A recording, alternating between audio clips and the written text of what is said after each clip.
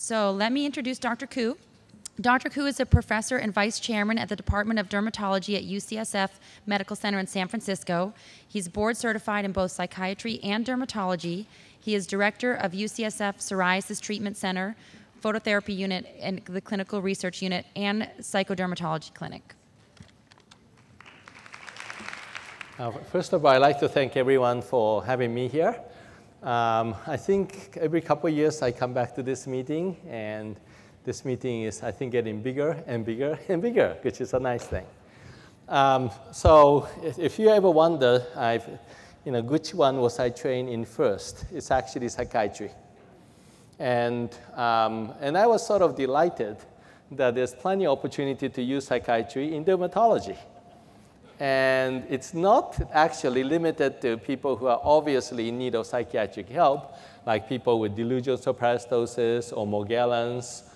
But actually, even day-to-day interaction, it's amazing how some psychological or psychiatric sophisticated understanding can really make things better. For example, if I see somebody with psoriasis, and all I wanted to do is to write a prescription. So this person has psoriasis, I write Caspotriene, which is, of course, Dovanex, and say, hey, you have psoriasis. Here's a prescription for Dovanex. Twice a day, bye. Now, according to my medical school training and residency, I did everything I'm supposed to do. Diagnosis, differential diagnosis, gave appropriate prescription, and I said bye. But guess what? This is likely to be a failure, because what's going to happen is patient gets so excited, go home with Dovanex, put it on, expecting something wonderful to happen in like maybe a week or two, and oftentimes they don't see that. And then they say, oh, I'm not the right patient for this medicine, and give up. In fact, that's exactly what happened when this particular medicine was first used long times ago. So what I'm trying to say is to make any kind of treatment success, it's important to have a little bit more psychological sophistication than what my residency or my medical school have taught me, or perhaps yours, although I hope you had better education than I. Because something I did not do expectation management. Knowing that non-steroid, like Dovanex, works slow. I need to explicitly and proactively tell the patient, this is a non-steroid. Since you said you prefer to avoid steroids or topical steroids, here is a non-steroid, but it's going to be slow. And if you don't use it twice a day, it's not going to work very well at all. And some people are slow responders. You might not see anything for 6 to 8 weeks. Now, if I did that, then at least I did one other thing, which is called expectation management. I managed expectation for treatment that is not going to work very quickly. Now, I could have done another thing, above and beyond diagnosis, differential diagnosis, and appropriate prescription. I could have said, you can do it, you can do it. That sounds kind of ridiculous. But when you deal with chronic disease like psoriasis that people have lifelong, I really come to appreciate that if the provider can be like personal trainer, it actually works very well. Because compliance, especially compliance with topical medicine where you have to put things on twice a day all over the body, it's not easy. Generations ago, we didn't even talk about compliance. When I was going to residency back in the 80s, nobody ever talked about compliance. Why? Because we took it for granted. Back 2-3 generations ago, healthcare providers, including doctors, were like God. If we say something, we took it for granted it's going to be done. If it doesn't get done, then there's something seriously wrong with the patient. And then we found out that, in fact, most people don't do it, that they really need help. Just like most of us know that it's good to exercise, but hard to do. Every new year we put, New Year's resolution. I'll go to gym twice a week or 3 times a week or every day. Guess how long that lasts. So what I'm trying to say is psychodermatology conjured up this picture of somebody really, in serious need of help, like Morgellons, delusional patients. But in fact, psychodermatology is everything. Even the simplest act of writing topical medicine, it makes a big difference if you're psychologically more with it or clueless. So with that, I am going to focus on more severe conditions. That's where the part about psychopharmacology comes in. But I just like to share with you the psychodermatology is everything we do. Now, I have no conflict of interest because I didn't have any choice. There's no industry that's interested in this. I wish I had some conflict of interest. But the reality is that if you go back to the last 20, 30, 40 years of dermatological journals, you don't find a single advertisement on Prozac, Paxil, anything. Unlike if you were to open the journals for internal medicine, family practice, general medicine, pediatrics, there's full of advertisement about psychotropic medication.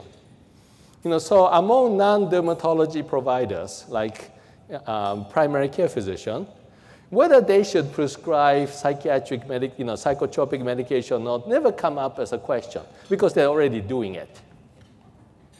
Dermatology is a field that the psychotropic industry forgot.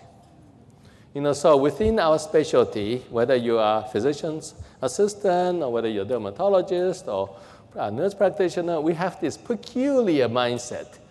Am I allowed to prescribe this Prozac? When in fact, most Prozac or Paxil or whatever is prescribed by non-psychiatrists already. So if you learn to do what I'm talking about, you are certainly a pioneer in dermatology, but not an anomaly in medicine. Once in a blue moon, psychiatrists actually prescribe more psychotropic medicine than all the non-psychiatrists. And then it's a big celebration time for the psychiatry.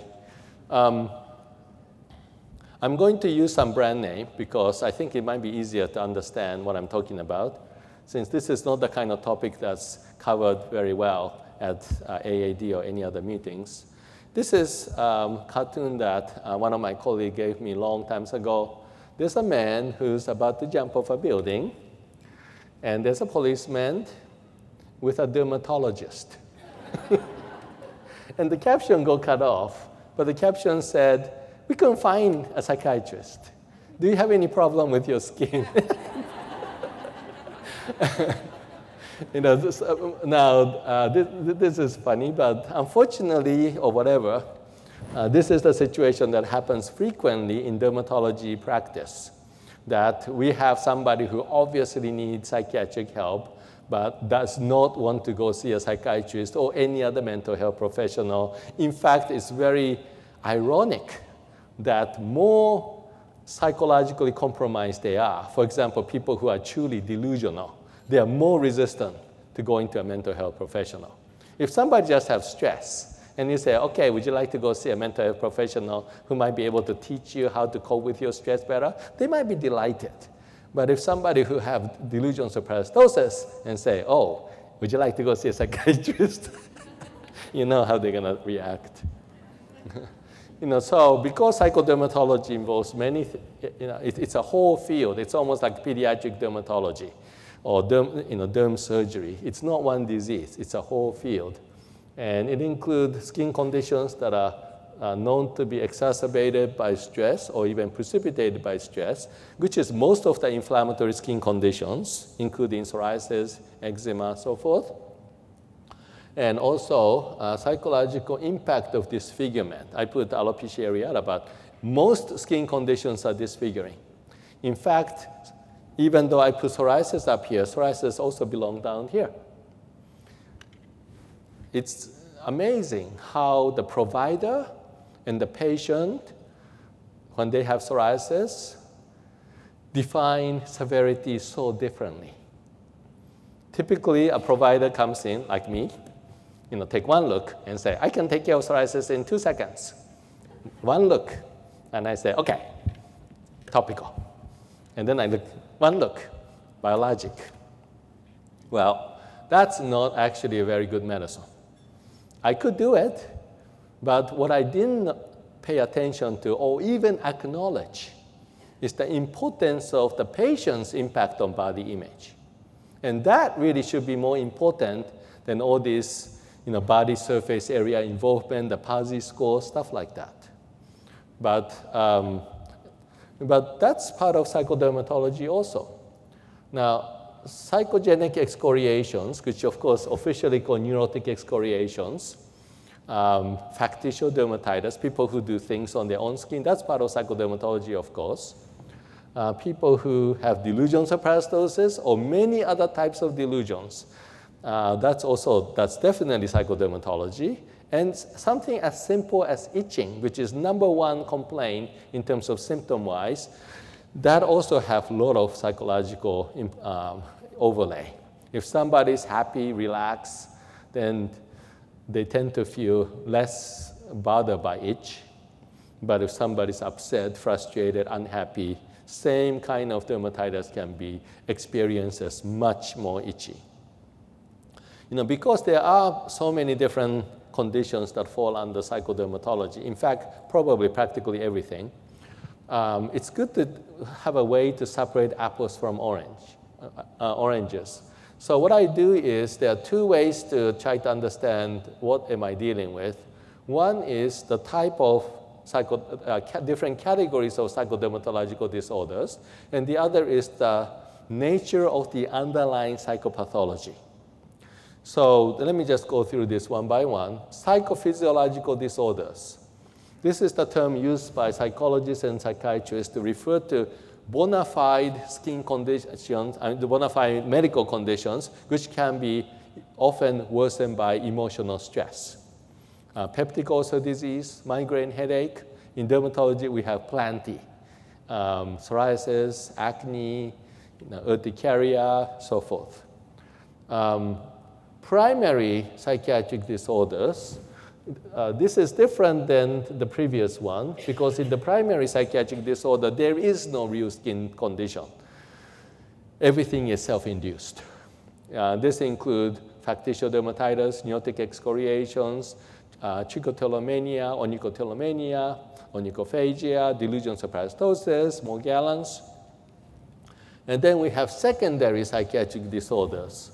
Secondary means secondary to skin disease that are disfiguring. If somebody has mycosis fungoides on the face, now looks like a monster, become very depressed, and develop social isolation, social phobia, that's secondary impact, the negative impact of disfigurement. And then lastly, cutaneous sensory disorders, also called cutaneous dysesthesia. And this is when people complain about burning, stinging, electric shock, all kinds of sensations, and there's nothing to see on the skin. $1 million workup systemically reveal nothing, and they come to you. So these are the 4 broad categories of the types of skin psychodermatological categories. The other kind, the other way is, what is the nature of the underlying psychopathology? And you can have anything, but there are biggies. These are the 4 biggies: anxiety, depression, obsessive-compulsive disorder, and psychosis. And psychosis is defined by the presence of delusion. Delusion means false idea that the patient is fixated on, extremely ego-invested, impervious to rational discussion. So if you can make this kind of distinction, it's very helpful. First of all, in terms of the different categories, it's good to make this distinction because if you're dealing with somebody with primary psychiatric disorders like delusions of parasitosis, it's good to be very diplomatic. Whereas the other categories, you can talk to them pretty straight. Like, oh, you have stress, let's talk about stress. Oh, you are devastated by disfigurement, let's talk about what we can do about that. But with delusional patients, you better talk indirectly. You cannot just say, oh, you got craziness. Here's a medicine for craziness. The nature of underlying psychopathology is also helpful to think about because dermatology providers, we don't have the 1 hour appointment like psychiatrists or psychologists. Besides, we don't generally have training for psychotherapy, group therapy. And yet these patients often don't want to go see a mental health professional. So if we are to help these people who are more seriously handicapped, I think it's good to be able to consider using psychotropic medications. At least the first line drug is dictated by the nature of underlying psychopathology. So if somebody have anxiety, anti-anxiety agent, depression, antidepressant, obsessive compulsive disorder, anti-obsessive compulsive agent, psychosis, antipsychotic. Now, I have 45 minutes to tell you all the medicine and how to use it. So I'm not going to tell you about everything. In fact, if you ever thought that every psychiatrist know how to use 20 different kind of antipsychotic and 40 different kind of antidepressant, that's not true. Just like we're not going to use 20 different topical steroids, each one in turn. What we do is we have few favorites. That's exactly how psychiatrists function too. They have few favorites. So I'm going to share with you my few favorites. And if you feel comfortable with those few favorites, you can take care of most of these conditions. So starting with the primary psychiatric disorder, there's anxiety, there's depression, there's psychosis. You say, well, where's the obsessive-compulsive disorder? Obsessive-compulsive disorder is officially categorized under anxiety disorder. Even though when people are picking on their acne or pulling their hair, they might not be feeling anxiety. But the moment you tell them not to do it, then they feel ill at ease. There's something called compulsive urge that when they're not doing it, they feel like doing it. They keep on looking at it. And then finally, they can't stand it anymore, they do it. So yes, that is why obsessive-compulsive disorder is categorized under anxiety disorder, because when you're not doing it, that's when people feel anxious, ill at ease, and so forth. So anxiety, which is defined by presence of tension, agitation, stress, inability to relax. There's a physical manifestations, muscle tension, sweating, shortness of breath, palpitation, going to bathroom frequently.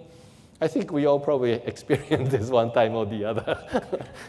So the good thing about psych diagnosis is that we all know what that means.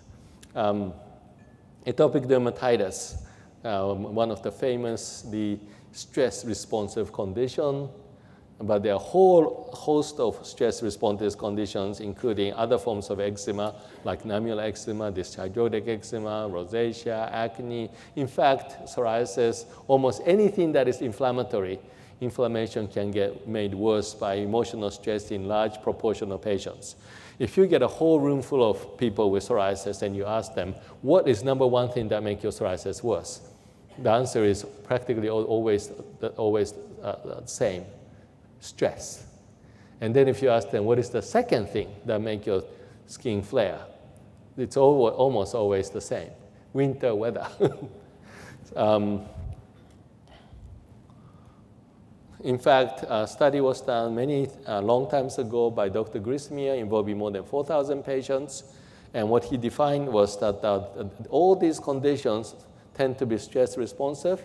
And within this huge sample, he actually defined what percent of patients actually reported that stress make their condition frequently worse. Hyperhidrosis, 100%. lichen simplex chronicus, 98%. Rosacea, 94%.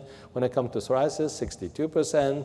Seborrhea, 41%. And of course, when you go to nevi, basal cell, keratosis, nobody said that is changed by stress. I hope that was for control. Otherwise, I think the investigators are pretty in need of Prozac. But anyway, so this is Psoriasis Treatment Center where I have worked as a director for, I hate to say, almost 3 decades. Not the whole thing, just the building in the front. And we do Geckerman. If anybody ever wonder what Geckerman is really like, come visit our place and you can smell the tar, but don't faint on us. It really works. It works for eczema and so forth. But of course, people who do Geckerman therapy, which is all day, everyday black tar following UVB exposure, is for the worst possible psoriasis, eczema, and other kind of dermatitis patients. And many of them have stress issues. Many of them are like type A. So part of our treatment is also teaching people to relax. This is a patient with hyperhidrosis who failed all kinds of treatments. So the dermatologist who was treating him finally realized the reason he was failing all kinds of treatment is because his hyperhidrosis is in response to anxiety attacks. So he referred the case to me. I put him on doxepin at low dose. Now, doxepin, we use it like water. We use it much more so than psychiatrists. It's originally antidepressant, but in the low dose, like 10 milligrams, 20 milligrams, it's actually a very good anti-anxiety agent without being addictive. And on top of that, just like any tricyclic antidepressant, doxepin has anticholinergic effect. What that means is it inhibits sweating. So doxepin is actually a pretty good medication for this. So on doxepin, he basically got under good control. His anxiety disorder resolved over time, over many months. And then when something improves psychologically, it's good to not cold turkey stop the medicine. Gradually taper the medication down to nothing, and the anxiety disorder did not come back. Hyperhidrosis did not come back. So it's good to sometimes think beyond the skin. Say, what is causing this? This is a patient with severe psoriasis who underwent Geckerman and was doing very well afterwards. But then while he was doing Geckerman, which is everyday black tar, Monday to Friday, for about 1 or 2 months, he told me that his anxiety occurs predictably when his psoriasis flares predictably when he's very anxious. And he can tell exactly when he's going to be anxious. And I said, why? How can you tell? I said, well, because I'm a bus driver, public muni bus driver. And muni bus drivers in San Francisco rotate different routes. And most part of the San Francisco, as you know, is very nice. But there is a place that's not very nice. It's called Tenderloin. And the buses run like 2 or 3 in the morning. And he said, he gets somebody who come on, who might be drunk, who doesn't pay the bus fare, walk right past him. And when he asks the person to pay the bus fare, that person just scream at him and all that. And they have an instruction. They're supposed to stop the bus, call for help. He did that. Nobody came. And this guy was screaming at an inch away from his face. And then ever since then, he became extremely nervous. But nobody wanted to, this is a duty that nobody else wanted to do. So he couldn't get anybody else to switch with him. Now, I didn't want him to be on a medication that can make him sleepy because he's a bus driver. So I put him on Buspar or buspirone, which is a non-sedating anti-anxiety agent, which is also known among the mental health professionals that frequently buspirone does not work. But most psychodermatology patients, they're glad to have anything. They'd rather be treated by you than have to go see a mental health professional. And also, they're like psychotropic neophytes. Nobody has ever given him anything. So they seem to respond so much better to buspirone than any of the psych patients I ever tried to use buspirone on. So Buspar or Buspirone, it comes as 10 milligrams. The typical dose is anywhere from twice a day to 4 times a day. It's probably one of the safest medication you can use. Side effects are almost unheard of. But patients have to take it on a regular basis. If somebody's kind of shy about it, you can start with 5 milligrams. There's also a DB-TAB. DB-TAB is like a biscuit. You can break it in different ways to get different dosage. And it takes about a month before the anti-anxiety effect kicks in. But because it's not addictive, it is not sedating, it does not interact with alcohol, it's one of the simplest psychotropic medication to get your feet wet in terms of prescribing psychotropic medication. And expectation management, you do have to tell the patient it takes about a month before it kicks in. If you need something quick, alprazolam, which is Xanax, nowadays it's all generic and pretty cheap. This is a very useful medication provided that you use it for short term. Long term, it is a benzodiazepine, so there's a possibility of addiction and so forth, although I have never encountered a case where people actually got addicted. Now, the lowest dosage is 0.25 milligrams. Even if it's generic, sometimes it is scored, or people can buy a pill cutter. So you can even break that into half. So half of 0.25 is 0.125. Guess what? That's such a low dose, I guarantee it will probably do nothing. And the reason I'm talking about the lowest dose is, once again, for dermatology providers, sometimes the thought of writing psychotropic medication is a little bit anxiety-provoking. So take one of these first. No, I'm just joking. So don't be embarrassed about starting with homeopathic dose and then gradually go up. In medicine, one thing that makes learning easy is because we can titrate. We can start with ridiculously low dose, like 0.125, half of 0.25 milligram once a day, goes to twice a day, goes to 3 times a day. Just convince yourself that this is like nothing. And then you gradually go up. Because these patients, once again, if you listen to their concern about stress, about anxiety, they are more than happy. Because oftentimes they feel like, oh, we don't do anything except throw some kind of a tube at them. So if you pay attention to something beyond just quick, dispensing of medications, they're like overjoyed. And if it takes some time to find the right dose, it's perfectly fine. So even if you feel nervous, I guarantee you, half of 0.25 milligrams, even twice a day or 3 times a day, hardly do anything. And then you gradually go up, then you are bound to hit the right dose. Which may be, and then if you do this enough times, you feel pretty comfortable, because then you get this gut level understanding what is the tolerance for most people. This is just like learning how to do phototherapy. If you've never done anybody before and, oh no, somebody's going to go into UVB box, get burned, I'm going to get sued, start ridiculously low. But make sure that you go up, and eventually you get your experience. Now, paroxetine, which is Paxil, is one of the most convenient medication because it has many, many indications for many, many conditions, 3 of which are very relevant for us: anxiety, depression, and obsessive-compulsive disorder. So as I mentioned, there are 4 things that are most relevant for us: anxiety, depression, obsessive-compulsive disorder, and delusion. So if you become comfortable with paroxetine or Paxil, you can take care of 3 out of 4. And the dosing is very simple. Just 10 milligrams a day is often good enough for anxiety.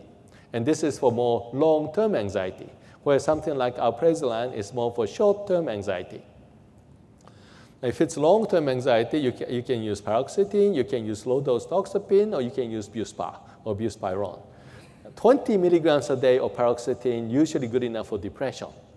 For obsessive-compulsive tendency, like somebody who washes their hand 20 times a day and then come in with hand dermatitis that never gets better with topical steroid, you often have to go to higher dose, like 40 milligrams, 60 milligrams.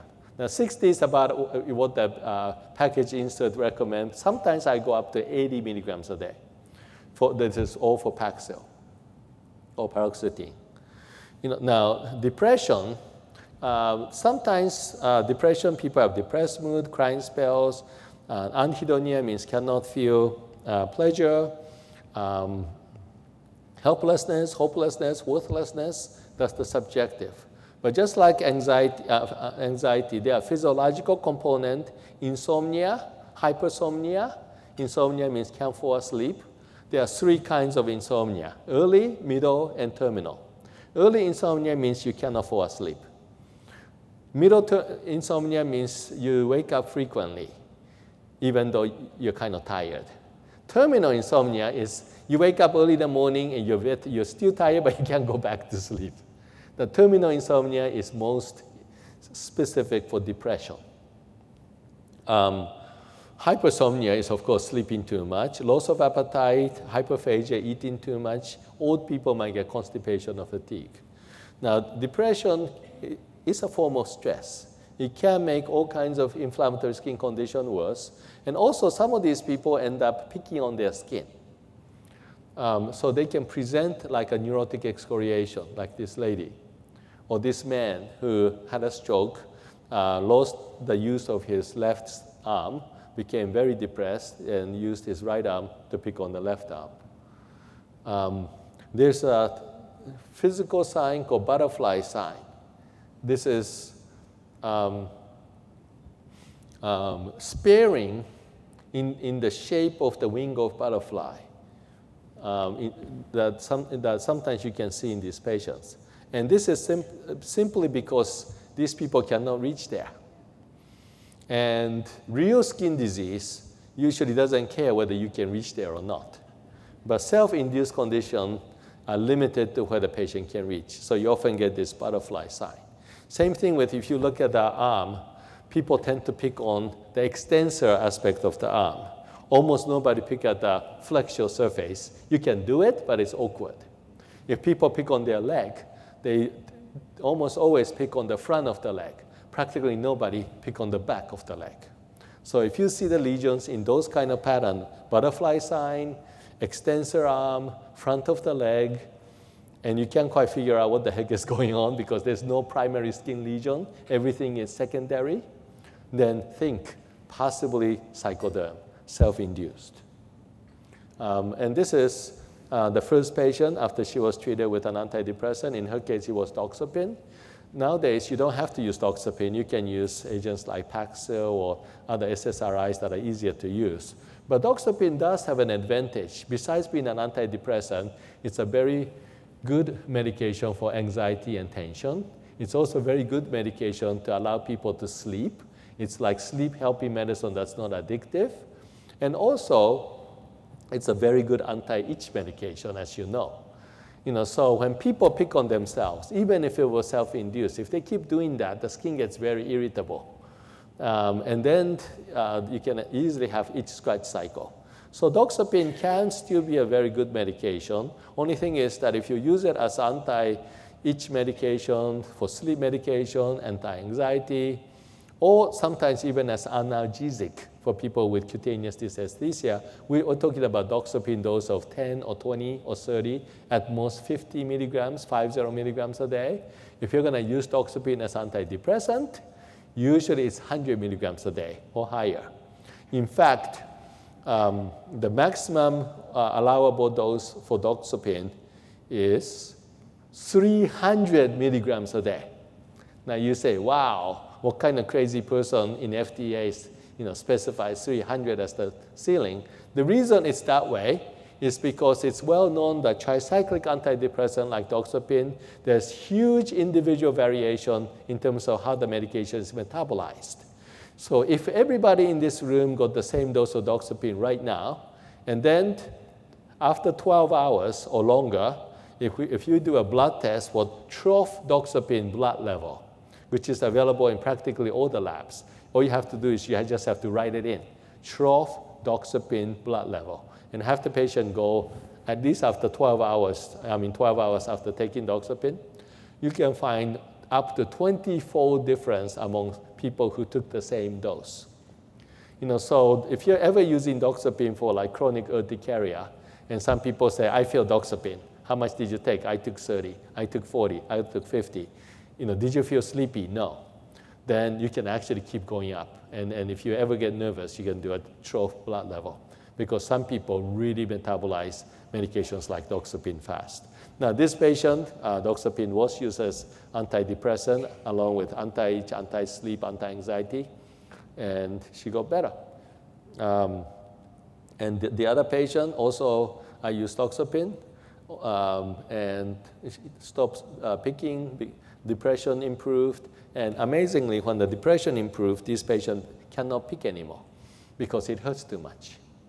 And there is a theory that when people are really stressed out, including severely depressed, they release endogenous endorphins. And endorphins, like opiates, like morphine, it makes people indifferent to pain.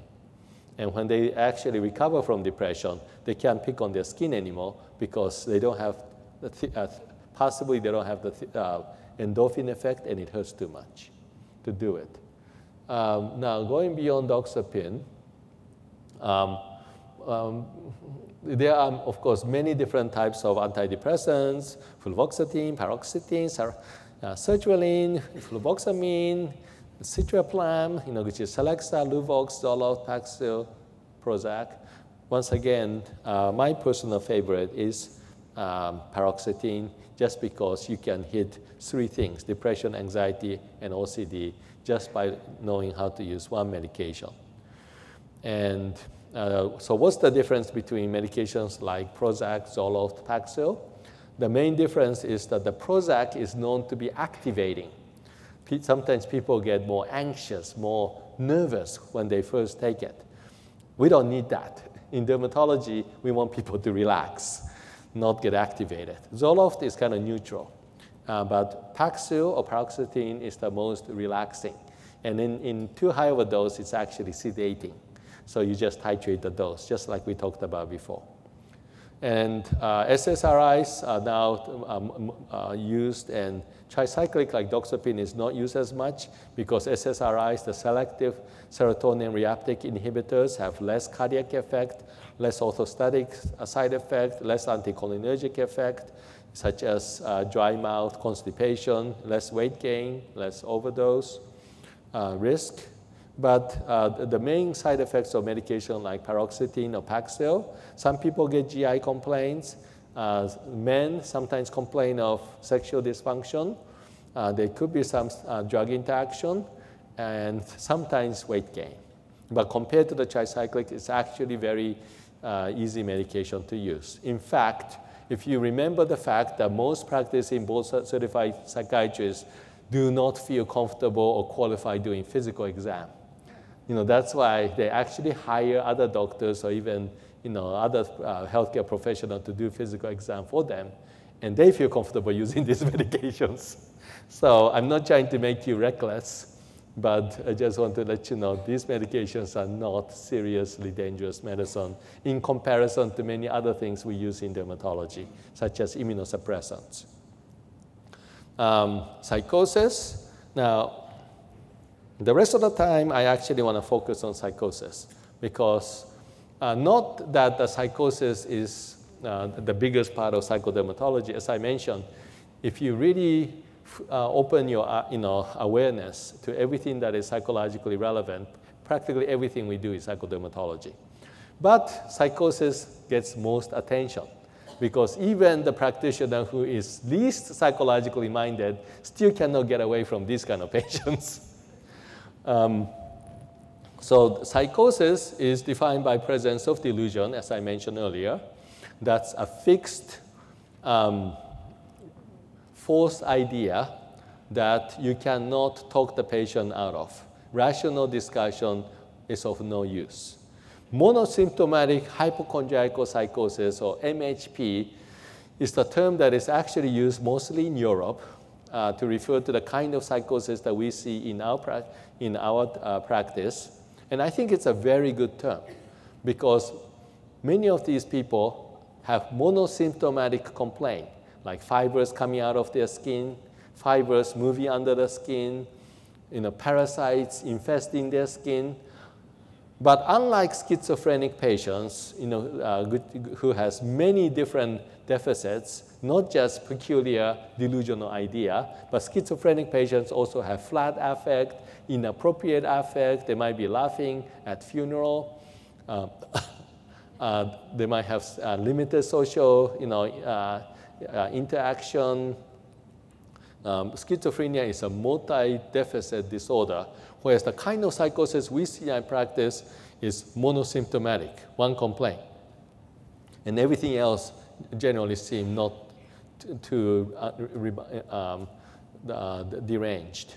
So until these people talk about fibers or talk about parasites, oftentimes they come across as pretty normal.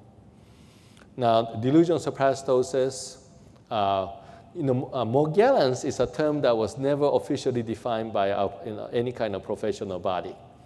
But it's loosely used to refer to people who talk about fibers or some other inanimate object under the skin or flying out of the skin. Somehow their favorite color is blue. So I hear blue fibers more than other colors. I don't know why. Dysmorphophobia is the delusional end of body dysmorphic disorder. Oftentimes, these things have a whole spectrum, from being preoccupied with certain worries, which is called overvalued idea, to somebody who is delusionoid. Sounds almost like delusion, but they're still capable of a little bit of flexibility, to true delusion. So it's almost like people get this kind of idea in their head, and at first they are not so fixated, they're not so deranged. But as the time goes by, many of them seems to become more and more fixated, more and more not able to consider any other possibility except for their own ideation. So if you see these people, it will be critical to try to treat them early rather than late. In fact, the earliest of this whole process for delusional parasitosis seems to be just formication. Formication, of course, means crawling and biting sensation. So once in a blue moon, I actually get to see patients who only start having formication, who has not come out with the delusional or delusionoid ideation. But from formication, they go to, once again, overvalued ideas, delusionoid ideation, and frank delusion. Now, the good thing is medication like pimozide, which is ORAP, works for all of these. In fact, tend to work better for formication than for actual delusion. What that means is, if somebody complain about parasites, and then when you ask them about symptoms, and I always ask them about symptoms, they typically talk about crawling, biting, stinging sensations. When I start them on medications like pimozide, which is considered gold standard,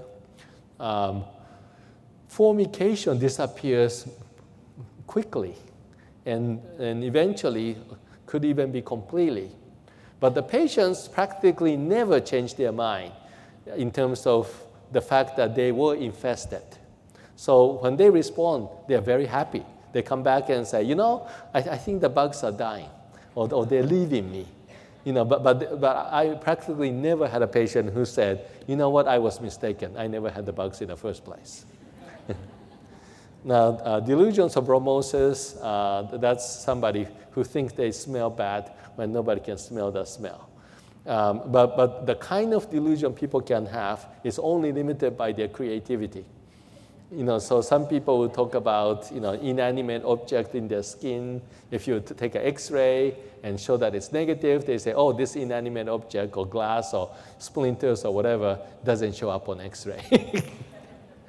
So you can have all kinds of manifestation of monosymptomatic hypochondriacal psychosis. A lady came up to me. This is my favorite example. And she said, here are the parasites. And I look at it, and there was only water. So I said, ma'am, I only see water. And she looked at me and said, of course you only see water. These parasites are invisible. So don't try to talk them out of it. It's just not useful. It's like catch-22. If you can talk them out of it, they weren't delusional in the first place. Now, pimozide, ORAP, I'm going to talk about medications first, and then I'm going to talk about how to convince them to take it, which is how to convince them to take it is the greater challenge. Pimozide, ORAP, amazingly effective. By the time you hit 3 milligrams, most people are greatly improved. I almost never have to go beyond 5 milligrams a day. And to put it in perspective, this is a homeopathic dose compared to how it is used in psychiatry. Now, the unique thing about Pimozide ORAP, it has absolutely no psychiatric indication by FDA in the United States. Its official FDA-approved usage in the US is for Tourette syndrome. And this is a great advantage because delusional patients, including delusional parastosis, they're often kind of paranoid. They look up everything. That's called vigilance. And they often ask the pharmacist, what is this for, even if you told them what is this for. The problem with medications like risperidone, olanzapine is that the pharmacist will tell them this is for craziness, and then the patient gets pissed.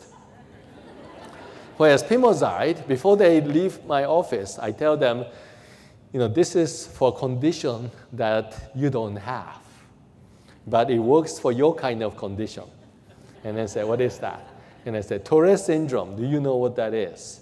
And I said, no. It's a problem with ticks. And sometimes patients get so excited because they think I'm talking about the insect tick. And they say, give it to me. I got tick. Give it to me. Well, unfortunately, I have to explain what kind of tick I'm talking about. And then they kind of look a little deflated. But then I said, but it's also used for another condition you don't have, not in the United States, but some other country. You say, what is it? So you understand you don't have this condition. Say, I understand. What is it? Schizophrenia. No, it's absolutely correct that they don't have schizophrenia. They have some other kind of craziness. So the dosing is very simple. Now, it is good to consider getting EKG, although American Psychiatric Association, the way we use it, which is lower than 10 milligrams, which is considered low dose, the American Psychiatric Association officially stated that you do not have to get EKG if the patient is not elderly, and that depends on how you consider what is elderly, does not have cardiac rhythm problem, and if the dosage is less than 10 milligrams. And in our usage, if the patient is older, and don't let me define that for you. As I get older, my definition gets higher. Then it might be good to do EKG. What you're looking for is to rule out QT interval lengthening and presence of arrhythmia. If there's any kind of question, you can always ask the cardiologist or internist to vouch for you with regard to use of Pimozide. And the way it is used, it comes in 1 milligram tablet. Now, if you feel nervous because you never did this before, have the patient break it in half and start with 0.5. 0.5 of Pimozide, you won't have any problem. In fact, patient probably won't feel anything. And the main side effect, which is rare because we use such a ridiculously low dose, is stiffness and restlessness, which is called extrapyramidal or pseudo-Parkinsonian side effect, just like when somebody used Haldol. So I asked the patient to buy some over-the-counter Benadryl and keep it with them at all times. And if they ever feel stiff or restless, don't get excited. Just go ahead and take this medication. Now, I have never seen acute dystonic reaction, which is all of a sudden the hand become tight or leg become tight. But I tell them that if that ever happens, don't get excited. Just take Benadryl. It will go away, and it will go away. Now, the dosage, you can start with as little as 0.5 milligram, go up by maybe every 2-3 weeks, and then try to aim for 3 milligrams. By the time people feel great response, remember it takes 6 weeks for the maximum benefit to be shown. And once they have great improvement after a month or 2 or 3, don't stop cold turkey. Maintain it for a month or 2 and gradually go down. And other medications like risperidone or olanzapine, it's the same kind of thing. 1, 2, 3 milligrams, just start at the lowest and gradually go up. Usually 2 or 3 milligrams is already good enough, but I usually start with Pimozide. If they, unless they're really elderly, then risperidone might be safer. So main side effect, we talked about pseudo-Parkinsonian side effect, the stiffness and restlessness. Restlessness is called akathisia. Rare people get sedated, and rare people get activated. If they get activated, take it in the morning. If they get sedated, take it at night. Now, medications, risperidone is my usual second go-to medications. Much less concerned about stiffness and restlessness, or even though, since even pimozide, we use such a low dose, so it's usually not encountered anyway, but theoretically safer for the elderly patients. What I'm going to do is, in the last 8 minutes, I'm going to talk about how you approach these patients. And if you found out that you're going to have to see one of these patients in that examining room, stop and get your mind into the right mindset. Now, what's the right mindset? The natural mindset is like, oh no, I don't want to do this. I'm already behind. But that could compound the problem because these patients, oftentimes they come with negative idea about all providers. So if you walk in like you're grumpy, they're going to make you twice as grumpy. So stop and said, okay, I'm meeting my favorite Hollywood star. Sometimes it's hard, but sometimes I literally take my hand and lift my face, the biggest smile I can make. And then I just walk in and say, hi, Miss Such and Such, as positive projection as you can, which is indicated by this smiling face. And trying to prevent the negative projection from the very beginning. Now, don't put any pressure on yourself that, oh, I have to talk about antipsychotic. No, that's too much pressure. The most important thing is not whether you prescribe pimozide or not, whether you can connect with this patient or not. So that's why the biggest smile and let the patients talk freely for maybe about 2 minutes. But don't let them talk freely forever, because otherwise you get bent out of shape and your schedule is going to be impossible. So you move in. Why? Because you need to maintain control. More compromised the patient is psychologically, more they lose awareness of proper boundaries. They're not going to say, oh, I'm sorry, I took up too much of your time. Not these people. They can take up your whole afternoon, and if you don't agree with them, they complain that you spend only 5 minutes with them. So you take control. How do you take control? Structured interaction. Question, answer, question, answer. When did this happen? How long did this happen? Do you have allergies? Do you have medications? Bang, bang, like a machine gun. But at the same time, make sure you have this bright eye, bushy tail. I'm really glad to see you kind of. Part of medicine is acting. So, and if the patient say, I got this parasite right here, I want a biopsy. Don't feel like, oh no, biopsy, no more skin, how disgusting. I don't want to get into power struggle. I'm a pragmatist when I meet with, work with these people. So okay, I'm going to biopsy for you, and they're happy. But with some understanding. If the biopsy come back negative, don't keep asking me to biopsy. So you better pick the spot. I'm not going to pick the spot for you. You pick the spot.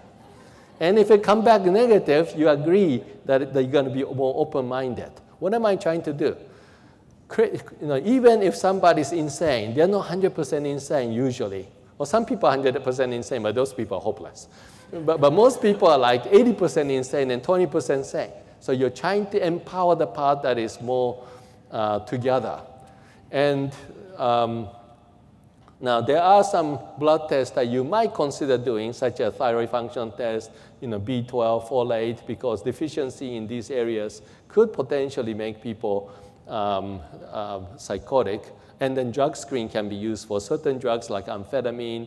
Narcotics can also induce this type of condition, although most of these conditions are still de novo, meaning endogenous. Now, when you initiate medications like Pimozide, of course, don't tell them that this is antipsychotic.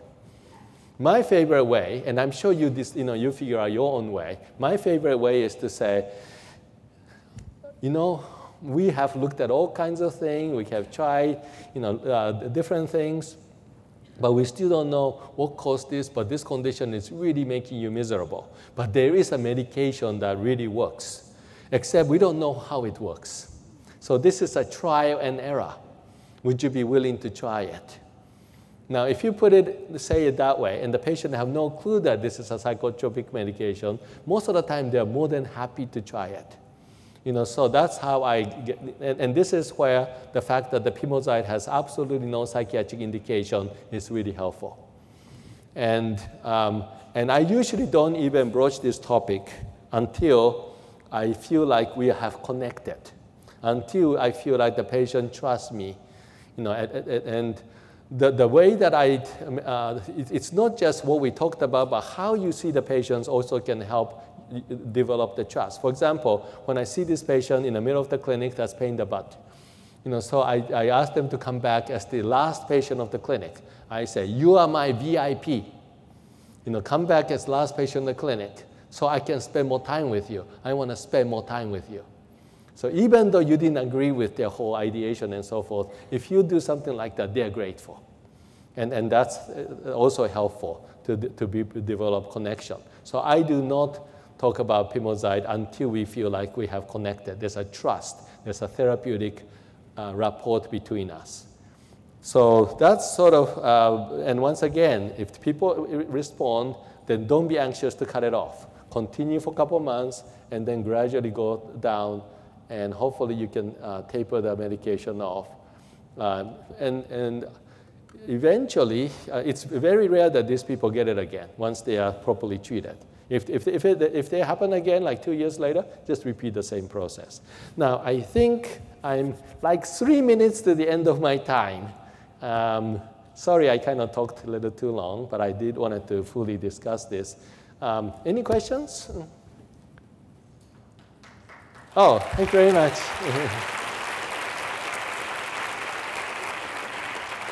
Dr. Yes. Koo, would Yes. you speak to people that come in with their family members also have the same delusion? Yes, that's called folie à deux, which in French means craziness for two. And yes, that is a very well-known but rare phenomena. Usually in that situation, one person is real crazy, the others are going for the ride. So try to only identify who is it that is driving this process, and try to see only that person. If that person is properly treated, the rest will just disappear. Yes? Yeah, in my interaction with patients with delusions of parasitosis, I'd noticed history of traumatic events in their lives or methamphetamines or something like that. Yes. Can you speak to that at all? Yes, things doesn't come out of nothing, even if it's thought to be endogenous. So traumatic event, certainly, use of crack, cocaine, amphetamine, heroin, other opiates, opiate painkiller, they can all cause this kind of thing. In fact, there's a term called cocaine bug. Cocaine bug is when people are addicted to cocaine, they feel like there's insect crawling. Luckily, most of those people know that this is not real bug, but some people actually become delusional. The first person to describe this in scientific medical literature, Sigmund Freud, because he was a cocaine user himself. So yes, it is important to take that history. Yes? Dr. Koo, great talk. Thank you Thank very you. much. You mentioned Morgellons disease, Yes. and I appreciate that. I feel like some providers don't recognize it as a diagnosis. Some might feel it's like a subset of delusions of parasitosis. Where are you at, as a diagnostic term? And can you talk a little bit specifically about treatments? Yes. Morgellons disease, as I mentioned, has never been officially blessed by any kind of medical body. It's actually a term that was popularized by some lady in Midwest who started this whole Morgellons group. Now, after the CDC did their study using millions of taxpayers' money, and then came out with the final conclusion that it's probably delusion, then whole Morgellons website shut down. So technically, Morgellons disease is gone. Now, the only reason that I still use the term, even though it's not officially defined by anybody, is it actually has some practical utility. Because when we say delusions of parasitosis, then we're talking about somebody complaining about parasites. But as you know, there are a fair number of people who complain about something other than parasite. Like something flying out their skin, once again, fibers coming out of their skin, fibers migrating under the skin, and fibers are not parasites. It's an inanimate thing they're talking about. So to include those kind of phenomena and not just a parasite, I actually find Morgellons to be just a useful tool to communicate with the patient.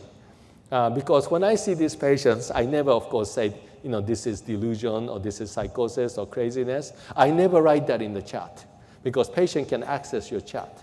I either write formication or I just write the exact verbatim quote of the bizarre complaint. So anybody who's reading it knows that this person is psychotic. So I only use it for practical utility, but the term itself is now defunct. I think I'm out of time. Really enjoy this audience. This is fantastic, and thank you very much.